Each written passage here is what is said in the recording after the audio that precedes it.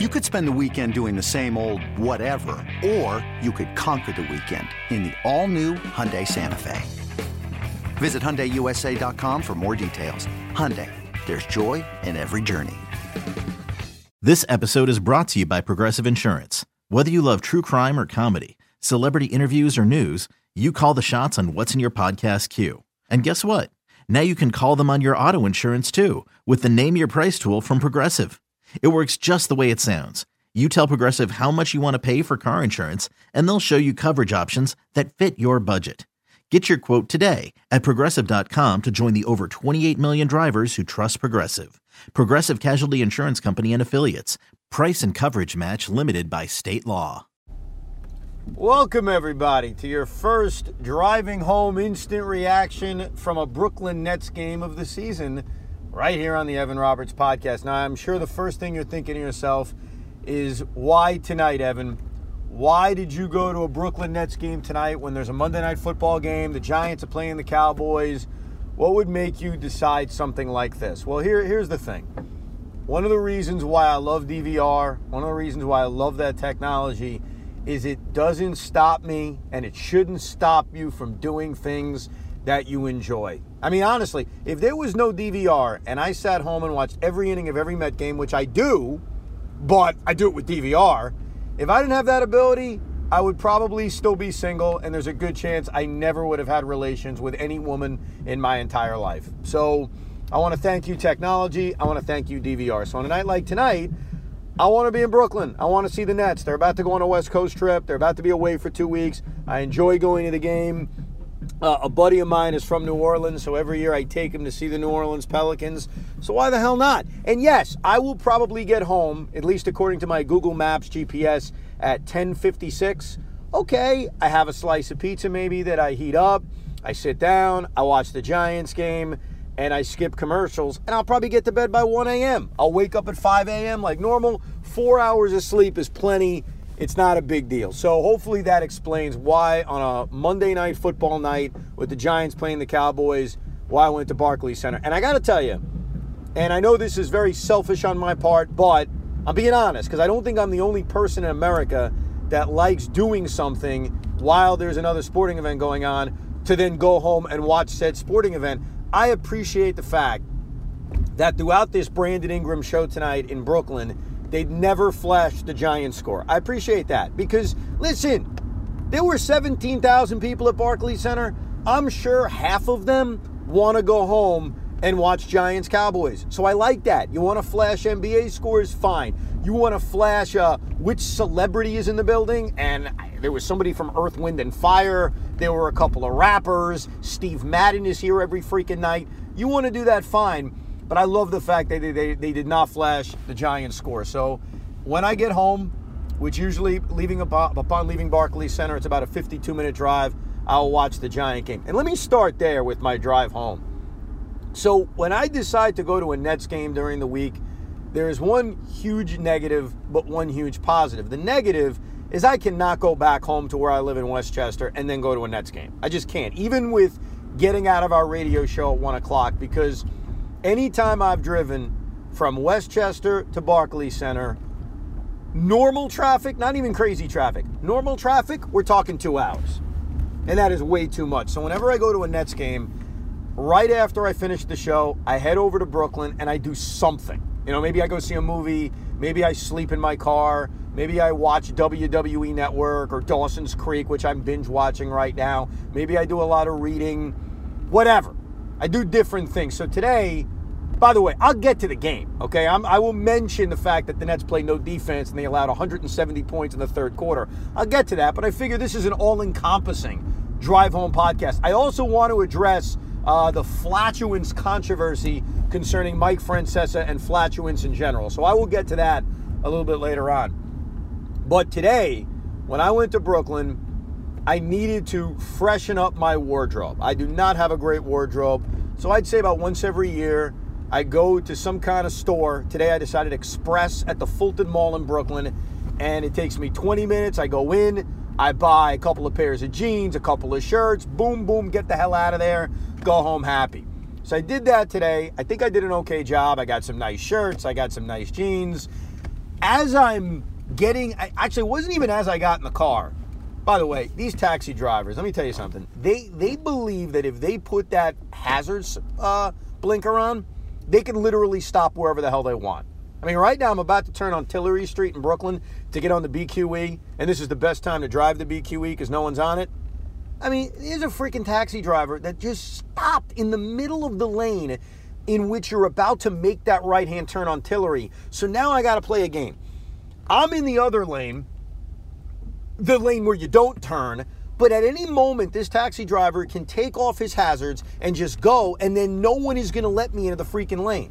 And because of that, I become a real bastard. Like, there's a taxi driver now trying to cut across to get in front of me, and I don't want to let them in because I stereotype thinking all taxi drivers are asses and they put their hazards on whenever they feel like stopping. Now, I know that's not fair. I understand that. I'm sure there are a lot of taxi drivers listening right now, all 7 of you who listen to this podcast saying, hey, Evan, stop being a douche. And you're right, but in the heat of the moment, I don't want to let a taxi driver in front of me. Now, this taxi driver forced his way in, so there's nothing I could do. Now I'm about to make the right-hand turn on Tillery. If you've been on Tillery lately, where you make that turn off Flatbush, I mean, I don't know if they're doing construction. Maybe they're telling us they're doing construction. There are potholes everywhere. It is, hold on. I feel like it hurts me when my car bounces off these roads. So now I made the turn. I'm about to get on the BQE. And that completes the most difficult part of my drive, getting away from Barclays Center and onto the BQE. So I got some clothes from Express, and I realized that this fleece sweatshirt that I bought, which looks so comfortable, it's like you're wearing a blanket, they left that ink tag on it. They never took that ink tag off, whatever they call it. And so now, like a schmuck, I got to go back into an Express with a receipt and say, hey, you didn't take the ink tag off. I was going to wear this fleece sweatshirt in a Barclays Center, but you know why I didn't? I was thinking 2 steps ahead. I'm thinking the security thing's going to go off. Like, I'm going to walk through the metal detector at Barclays Center. They're going to say, wait, you keep going off, sir. They're going to notice the ink tag from the shirt I bought, and everybody's going to think I'm a criminal. Everybody's going to think I stole this freaking fleece shirt, which obviously I didn't. I spent, I think it was like $40. It was reasonably priced. It's damn comfortable. This schmuck thinks he's getting in. Are you kidding me? All right. I cleared my way. I'm on the BQE. So that was a little concerning. And now I've got to figure out a way. I guess I just go back to, I have to go back to an Express though. I mean, I can't take that shirt back to any store and show them a receipt from an Express and say, hey, can you please take this ink tag off for me? Thanks. So now I got to track down an Express. But once I was done shopping, I continued this voyage I've been on recently, and that voyage has been to just binge watch the crap out of Dawson's Creek. And I got to tell you, I'm really enjoying it. I did not watch Dawson's Creek back in the day. I think I saw the first few episodes when it was live back in 1998, 1999. And I remember Pacey hooking up with the teacher. I remember that. And then for whatever reason, I stopped watching the show. About a month ago, I don't know why I had this urge to start watching it again. So I spent, I'd say, at least 4 straight hours in my car, parked on Flatbush Avenue, watching the burgeoning relationship between Joey and Pacey. So that's how I spent my day getting ready for this Nets game. Let me touch on this Nets game. Look, they won, okay? 125-115 was the final. Kyrie dropped 39. Joe Harris hit a big 3 that really put the game away. Karis LeVert continued to play well. Spencer Dinwiddie's got his head up his ass. He has not met a turnover he doesn't love lately. He's not shooting the basketball well either. He's not playing great defense. Really, nobody on this team is playing great defense. DeAndre Jordan injured his ankle and screamed the F word so loud that all the way upstairs in the section I sit in, I heard him say that very loudly. Luckily, my 3-year-old wasn't with me. I would have been very, very offended, of course. Look, they won, and I'm glad I was able to see them win. I'm glad I was able to see them bounce back from the Detroit debacle. But can we be honest about this 7 games in? Even though they won this game, I'm actually leaving Barclays Center for the first time, not even after the Piston debacle on Saturday, genuinely concerned about this basketball team. They made Brandon Ingram look like Kevin Durant tonight. And I get it. Brandon Ingram has a great amount of talent. All I could think about was Eves. Eves is the guy that came on the podcast, I would say in early June when we were doing our NBA free agent predictions.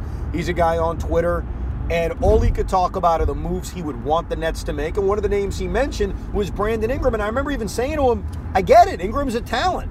But, I mean, freaking Brandon Ingram tonight did whatever the hell he wanted. But this exposed a greater issue that this basketball team has. Number one, they just don't defend enough. I mean, what we saw in the third quarter tonight was a disgrace. What, they give up 48 points in the third quarter? It was unbelievable. But guys who are long, guys who have length like Ingram, they're gonna give this team problems defensively. And honestly, all season long, you pick the game, they've had their issues defensively. I mean, their best defensive effort as a team may have been actually the game against the Rockets, believe it or not. So, look, they held on, they won, they hit the big shots down the stretch that they needed to, and it's only 7 games. But a lot of the excuses you hear over the 3-4 start that they're off to is, well, guys need to learn how to gel together. Let me ask you this. And I'm not just talking about a little bit of improvement, because this team needs a hell of a lot more than a little bit of improvement. Is gelling going to fix the overall defensive issues that this basketball team has, especially when they face a step up in competition? Because over the first 7 games, outside of the Houston Rockets, and look, I think the Timberwolves are a talented team. I think once Zion Williamson is healthy, the Pelicans have a chance to be a talented team. But they haven't exactly played world beaters to start the year. They let the Grizzlies hang around to the point where Jay Crowder was even in position to hit the game-winning 3. They completely collapsed in the game against the Detroit Pistons when the Pistons are without Derrick Rose, they're without Blake Griffin. The Pacers, without Miles Turner, who got hurt in the middle of that game, without Victor Oladipo. I mean, they're 3-4 against some mediocre to bad basketball teams. And the overriding issue to me, 2 things. One, I have some confidence they're going to clean up, and that's the turnovers. I mean, the turnovers are way too much. I think they turned the ball over 14 times in the first half of this game. You can't have that happen. You cannot have that happen. And look, Dinwiddie's a big culprit.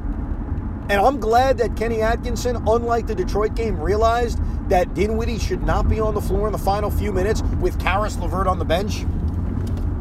We have not seen a lot of Kyrie, LeVert, and Dinwiddie at the same time. But right now, you cannot sit Caris LeVert for Spencer Dinwiddie. And I'm not giving up on Spencer Dinwiddie. I'm not throwing him in the trash. I'm calling him out for the way he's playing right now. There's a big difference.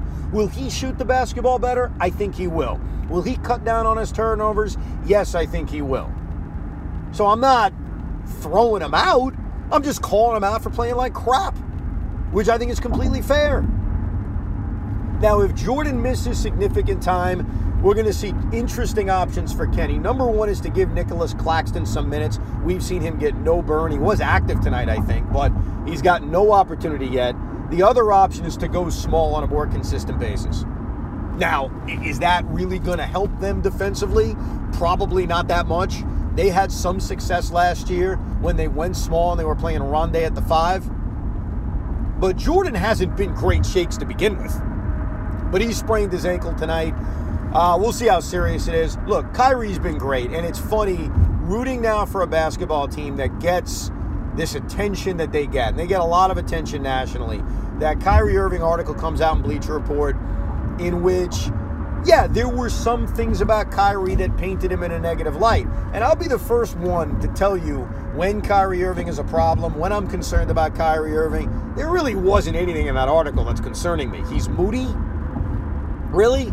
That's what I'm freaking out about? Here's what I know about Kyrie Irving. So far as a Brooklyn Net, he's been pretty freaking good.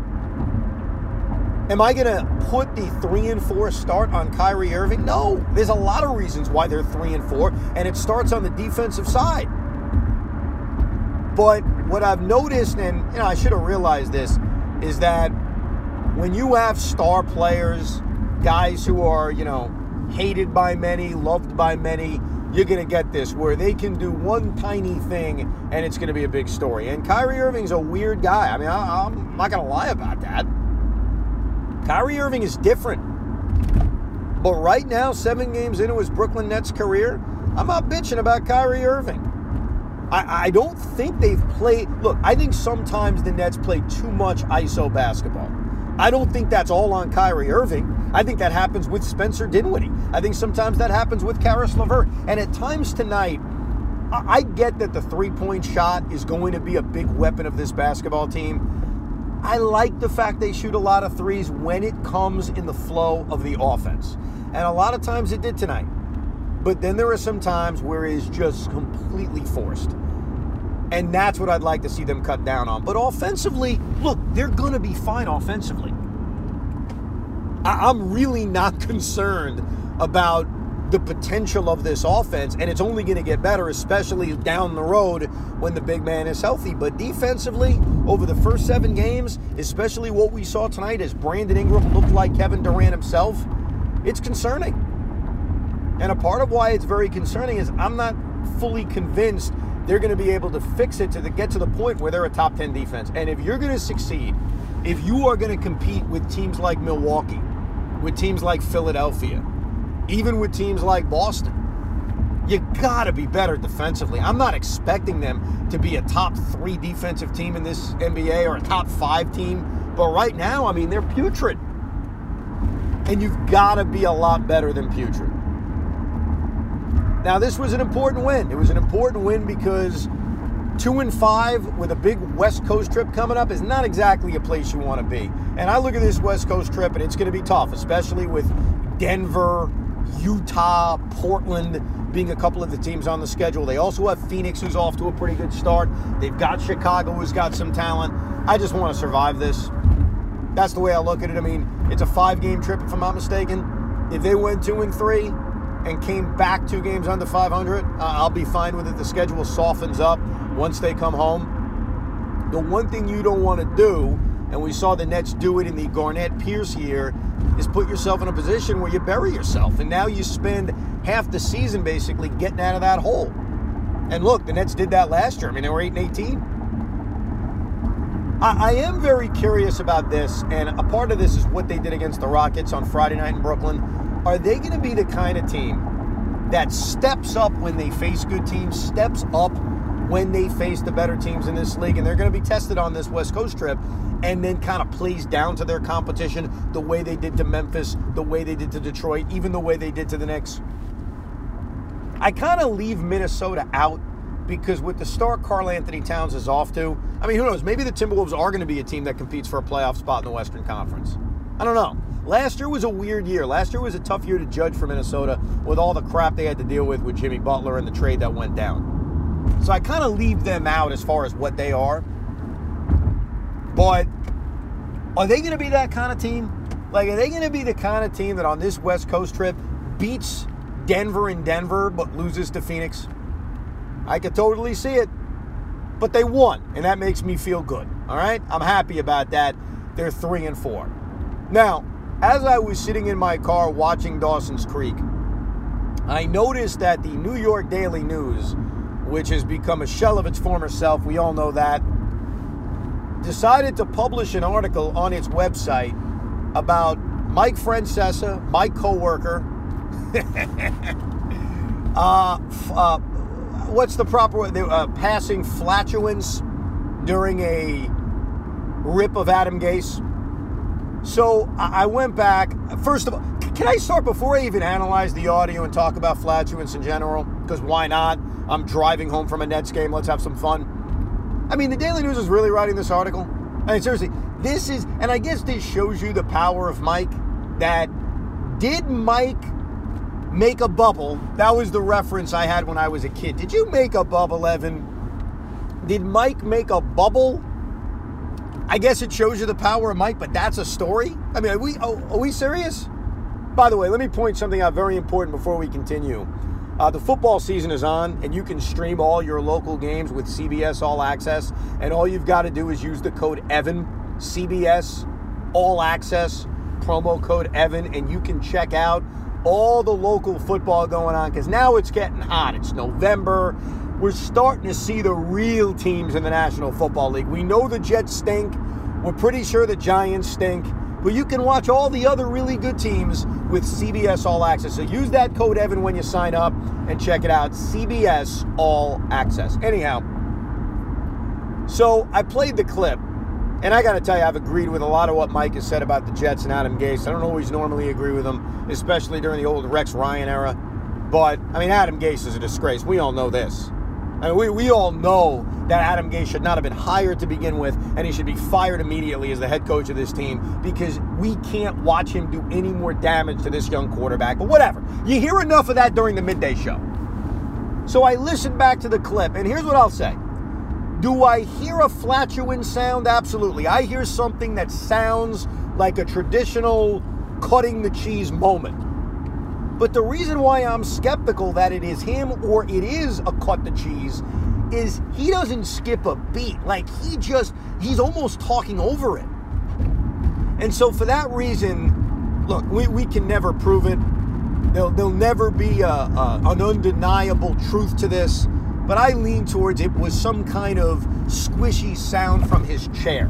Now, with that said, I got to tell you, I've never had a flatulence issue on the air, but I had one. It was about a month ago, and it was so embarrassing. I ran home. I told my wife about it. She was cracking up. She thought it was funny.